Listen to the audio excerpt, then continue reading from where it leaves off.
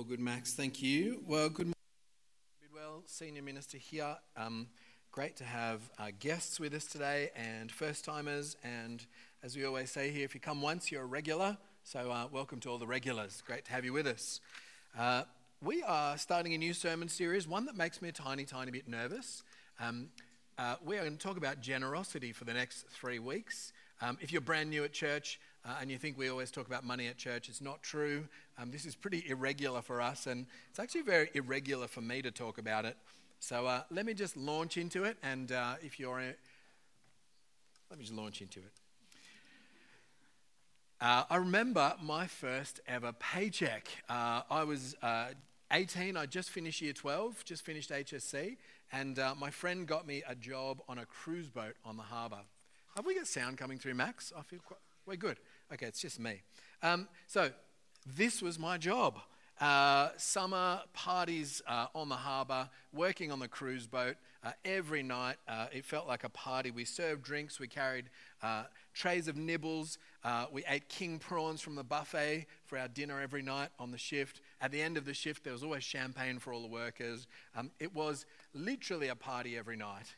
And it was wonderful and fun. And on New Year's Eve, our boat was parked, I think, right underneath the fireworks. It was amazing.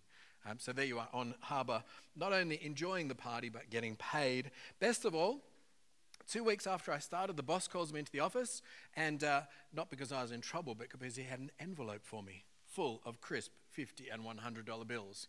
And this was on top of the tips that we got paid anyway. It was so good to get paid for this job. And I remember that feeling of the first paycheck, having money in your hands all of a sudden, this money that you earned yourself, money that you deserved, money that could bring you, well, what could it bring you? Freedom, adventure, security, choice, bit of freedom from mum and dad. Do you remember that moment, having that money in your hands? Well, I've got no idea what I spent that money on, probably going out and buying clothes. That's what we did back then. I certainly don't have that money anymore. It's gone. Gone. And I remember that day particularly because I think it was the day that I fell in love with money as well. Not just having it, but really kind of wanting it and enjoying what it could do for me. So over the next 3 Sundays, we are talking about... Am I going to click? Oh, sorry, that was the right one. So the next three Sundays, we are going to be thinking about money and the generous life, and particularly what the Bible says about money and possessions and wealth and what we do with it. Like I said, it can be an awkward topic to talk about, but it is important for us.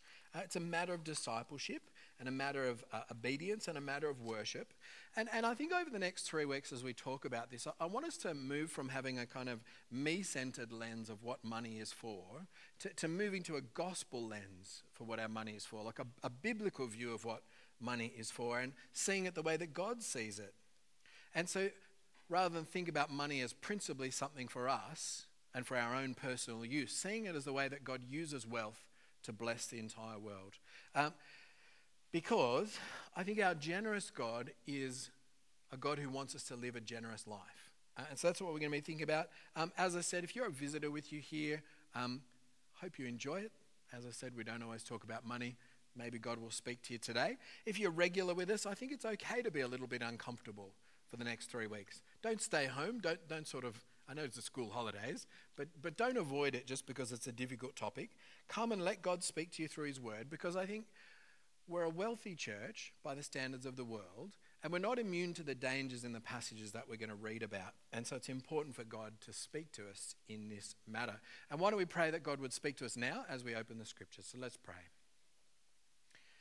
Dear Heavenly Father, you give us life, you give us breath, you give us everything we have, as you tell us in Acts 17. As we think about wealth this morning, will you teach us that everything we have comes from you? Help us to be thankful and generous and keep us from the love of money. And we pray in Jesus' name. Amen. Well, I want to start with a little bit of controversy. I'm going to suggest there's 2 kinds of people in the world. There are those who love camping and those who love hotels. Who are my camping people? Who are my hotel people? Some people say they like both, camping and hotels. I can tell you if you're a hotel person, you don't like camping. Um, Camping people are like, why not? And hotel people are like, because obviously you're in the wilderness. And well, I grew up camping with my family. We had a pretty modest little pop-out tent thing on a trailer, and by today's standards of van lives and those big caravans, it was not very fancy at all. But I love camping in the outdoors, and I got to do it all over the country as a teenager and in my young 20s. Here's the controversy. I got married to Jo.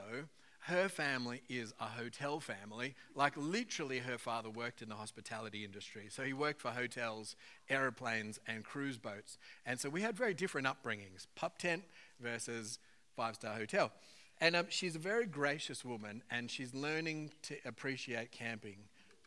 We've been trying for 30 years, and we're a little bit along the way. I am going to say there's some things about hotels that I appreciate. They're pretty nice. There's little shampoos you get. That's not really it. They are positive. And our kids, I think they like both, although I think they probably prefer hotels. Maybe, he says. Well, there's one universal experience when you're camping, and I think it's this. No matter how good you are at packing, no matter how good you are at making lists, no matter how big your car or your trailer is, you always get to camp and you've forgotten something. Is that right? And so, a lot of the time you can get away with it. Something not too important like a toothbrush or deodorant. You can go a week without that stuff. Rain jacket, batteries for the torch or the torch at all. Leaving that behind's awkward. Forgetting your matches. I've forgotten all of those in the past. I do think if I forgot coffee, we would have to go to the shop because I'm not sure that I can go a week without coffee. It's probably a bad thing.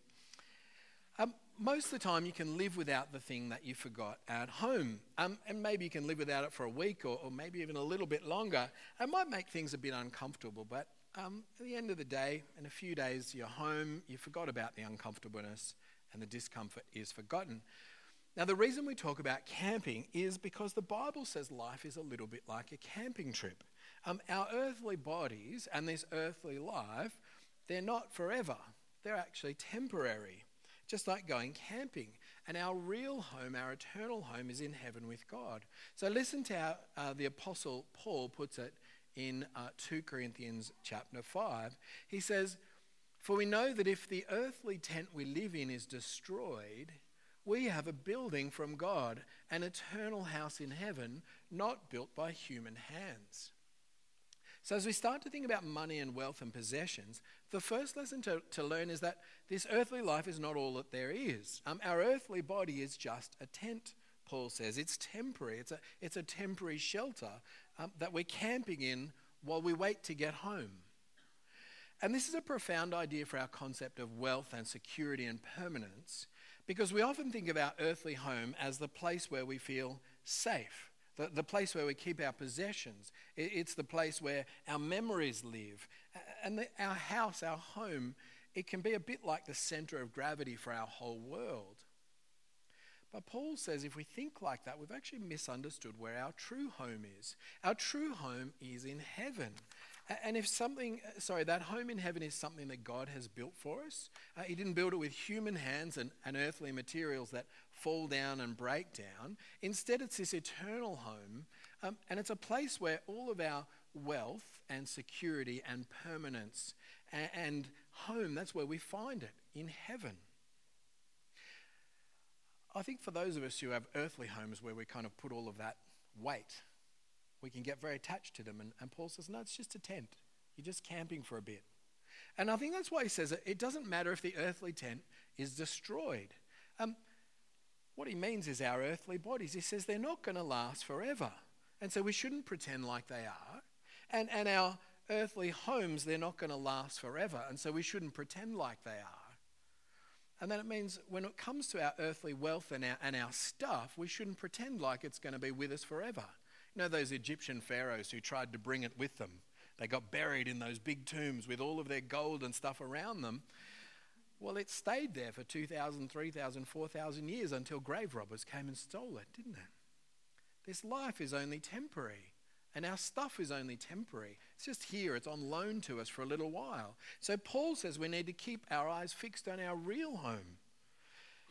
He says this in the verse before. It's at the end of chapter 4, but this is literally the verse right before. He says, so we fix our eyes not on what is seen, but on what is unseen.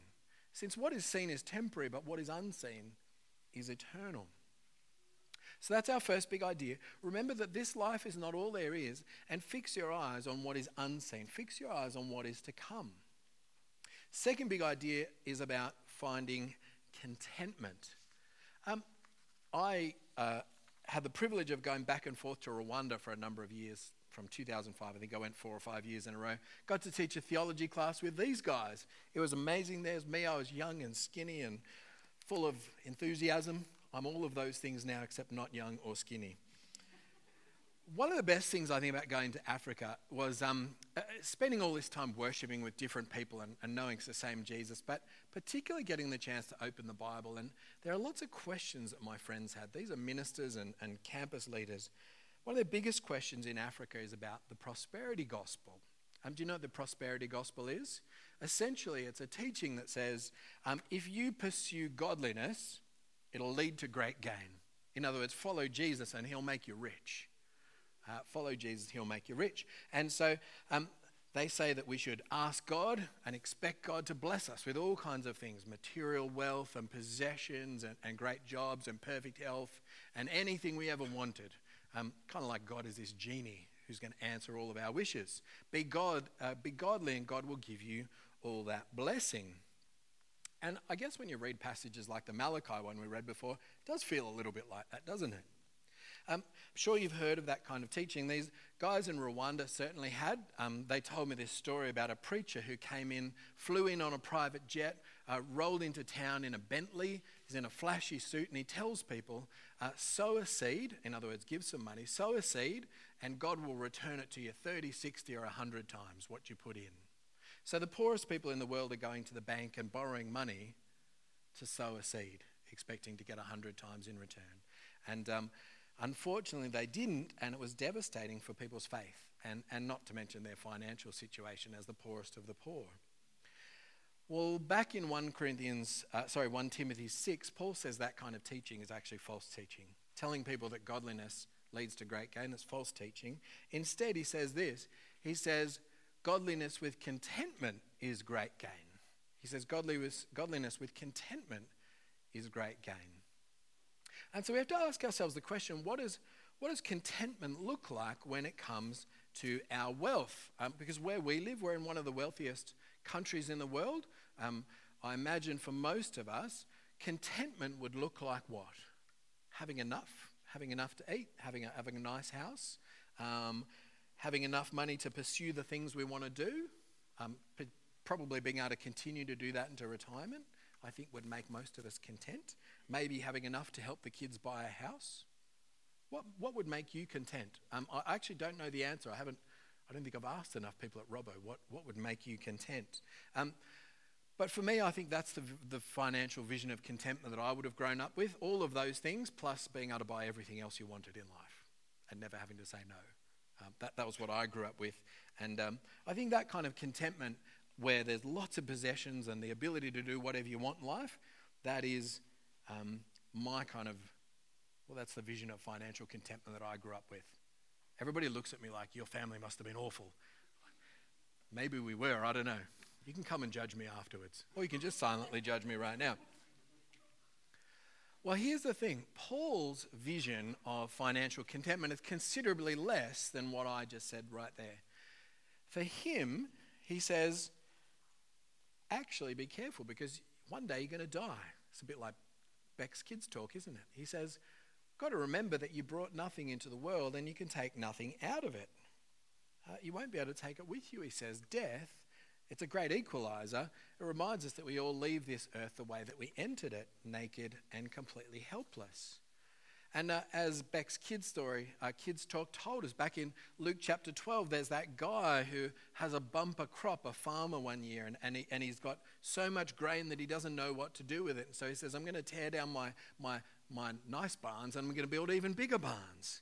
And I'm going to build bigger ones so I can store it up and enjoy my grain, and it's all for me and I'm rich. And then, of course, you know how the story goes. God comes and visits him that night and says, you're a fool. tonight it's all going to be taken away from you. And then who will get what you've prepared for yourself? Who's going to get the nest egg? Who's going to get the superannuation? Who's going to get all of that you built up? He was a fool because he failed to recognize that what he had was from God, and it wasn't just for him, it was actually to be a blessing to others. It was given to him by God, and God could take it away at any minute. And we're going to think in a minute about the people in the world for whom homes, possessions, wealth, they're not something permanent. It's disappeared. People in Ukraine as a war comes. People in the Horn of Africa where famine comes. All those things that we think of as permanent for them sometimes, not because I think God thinks they're fools, but sometimes they're just not there with us anymore. We don't get to keep them forever. So brothers and sisters, first idea, we brought nothing into this world. We can take nothing out of it. And Jesus warns us against all kinds of greed. He says, a person's life doesn't consist in the abundance of your possessions. I feel like that's how I grew up with the opposite of that message. There was an old bumper sticker that said, he who dies with the most toys wins. Do you know that one? I think that was our family motto, probably. But it's wrong because whoever has the most toys, well, they still die anyway. And I think this is a warning for the men out there. I've just got a little warning for men. I think for us, this might be one that we need to hear. He who dies with the most toys hasn't won in life. That's not what makes you win. I need to be careful about it myself. I was telling somebody this morning when I first wrote this sermon, or when I first spoke on this passage, I think in my garage at the time, I had 18 different wheels on different things. And I'm not talking about lawnmowers. It was, bicycles and cars and trailers and motorcycles. There was an awful lot. And so I recalled when I started cycling, I was probably about 38, 39, and the guy in the bike store, he sees me coming as this middle-aged crisis guy, and and he shows me this bike. He says, this is the one you want. It's very modest, this Italian bike. It was fantastic. It's only $4,000, very modest, he says, compared to the $15,000 and $20,000 bicycles. It's not even a motorcycle, right? And in 10 minutes, I was like, well, yeah, I think that is a modest choice. I should.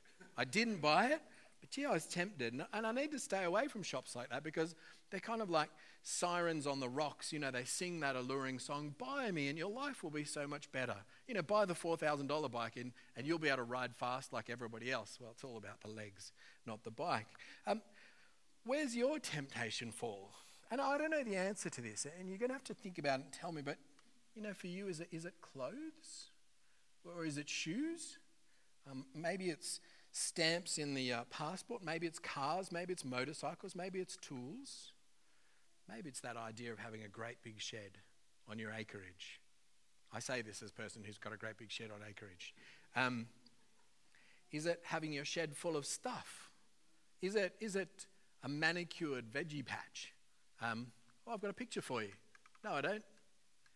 Oh, it's not there. It's going to come later, just to remind you of some of the things that I wish I had. Be on your guard against all kinds of greed, says Jesus. Instead, Paul says, be content with a simple life. He says, if we have food and clothing, we'll be content with that. Could you imagine being content with just food and clothing if that was all you needed? It's not even shelter, is it? Just food and clothing, you'll be content with that. It's a very low bar for contentment. I find it a really challenging verse. And I was thinking, food and clothing, would I even be happy with that? And then you realize there's people in the world for whom food and clothing is not even the low bar that they can reach. They don't even have that every day. Don't even have food and clothing, those two most basic needs. So I wonder what happens when somebody reads this who's a refugee. Somebody who's been forced to flee from their home, somebody who's homeless, somebody who's suffering in famine, somebody who's living below the poverty line. And they look at the way we live and we say, oh no, we don't have enough. I need just a little bit more and then I can give something to you. Wonder how they feel about that. I'm not going to try and describe it anymore. Maxie, you're going to play a video for us. This is from Compassion Australia. This talks about the food crisis around the world at the moment. So let's let them talk.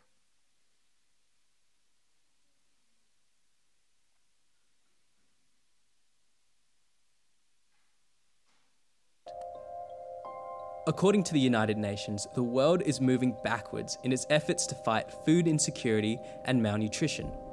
But what is food insecurity? Food insecurity occurs when a person doesn't have regular access to enough nutritious food. In 2019, 135 million people were facing acute food insecurity. Acute food insecurity means that a person's life is in danger as a result of not being able to consume adequate food. Now, that number has more than doubled to 345 million people. This is more than 10 times Australia's population. So how did we get here? The current food crisis is due to intensifying global events. Put simply, the main causes are conflict, costs, climate, and COVID-19. Conflict is the biggest driver of hunger globally, responsible for over 60% of people currently facing hunger and food insecurity. The war in Ukraine is intensifying the food crisis. Russia and Ukraine are responsible for supplying almost 30% of the world's wheat and a significant amount of global fertilizer. Weather extremes pushed over 23 million people into acute food insecurity in 2021 alone. Drought is disrupting vital agriculture production, especially in Ethiopia, Kenya, and Somalia. There is not a shortage of food in the world. Part of the problem lies instead with how much food costs and how it's being distributed. The pandemic has drastically increased the number of families living with severe food insecurity due to loss of work and other restrictions. The global food crisis is affecting many of Compassion's partner countries. The price of food, cooking oil, and fuel has increased exponentially and will likely continue or worsen, impacting households already stretched thin.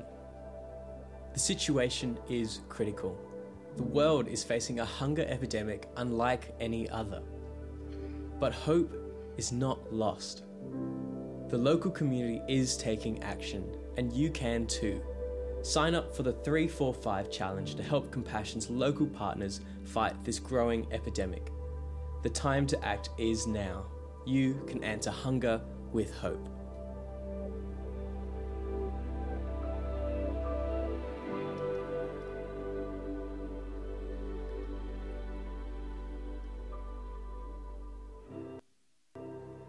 Thanks, Max.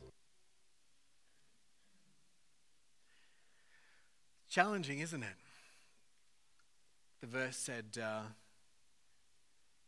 if we have food and clothing, we'll be content with that. Makes me wonder, as people who understand that we have Jesus, we've got this eternal hope, that our home is not here, what we have is just borrowed stuff that God has given us for the good of the world. Can we really look at this and do nothing? There you go. Challenging verse. We're going to move on. One more idea. Come back to 1 Timothy 6, verse 9 and 10. So Paul gets to the heart of the problem with money. And the surprising thing is that money itself is not the problem. So he says, those who want to get rich fall into a temptation and a trap and into many foolish and harmful desires that plunge people into ruin and destruction. For the love of money is a root of all kinds of evil. Some people, eager for money, have wandered from the faith and have pierced themselves with many griefs. So do you notice what Paul says here? He actually says that riches, he doesn't say that riches are a trap.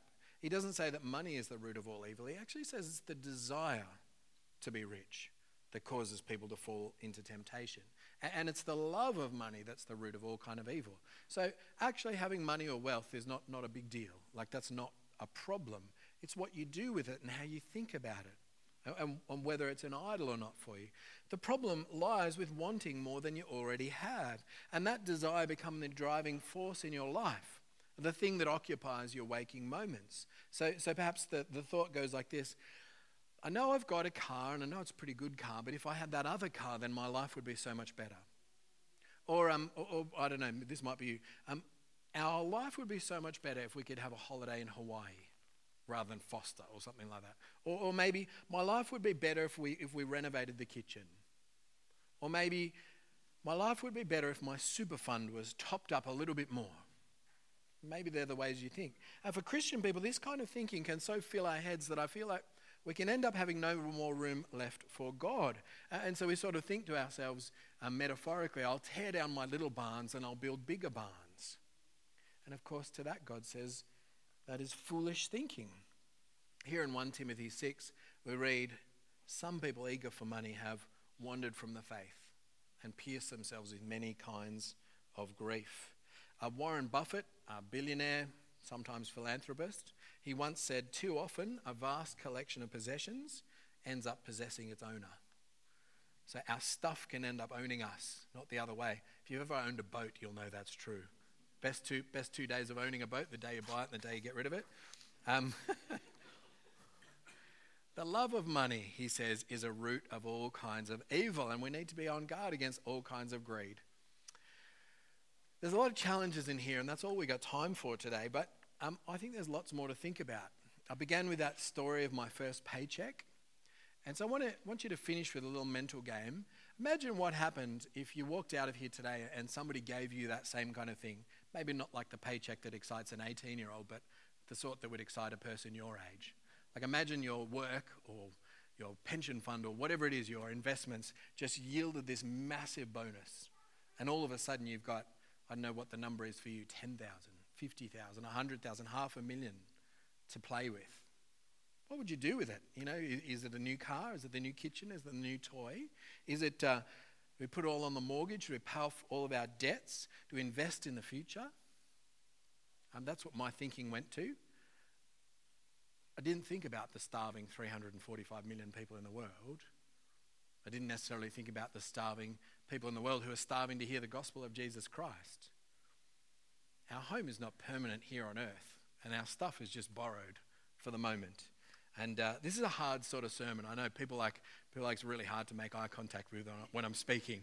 The gospel teaches us that we can see money differently and our wealth and possessions differently, so that my money is not just all about me and what I deserve and what I've earned. This is what I've earned. Money is actually something which God has given for the benefit of all of society. And as a church, we should be leading the world in our generosity and living the generous life. We're going to think about that over the next couple of weeks. But for this week, why don't you think about contentment? And what does contentment look like for you and your family, or whatever situation you're in? Talk about it with the people you love, the groups you're in. Talk about your heavenly, talk with it. Talk about it with your heavenly Father. And we're going to do that now. Let's pray. As we begin, I'm just going to read again those verses that came at the end of 1 Timothy 6, verse 17 onwards. Command those who are rich in this present world not to be arrogant, nor to put their hope in wealth, which is so uncertain,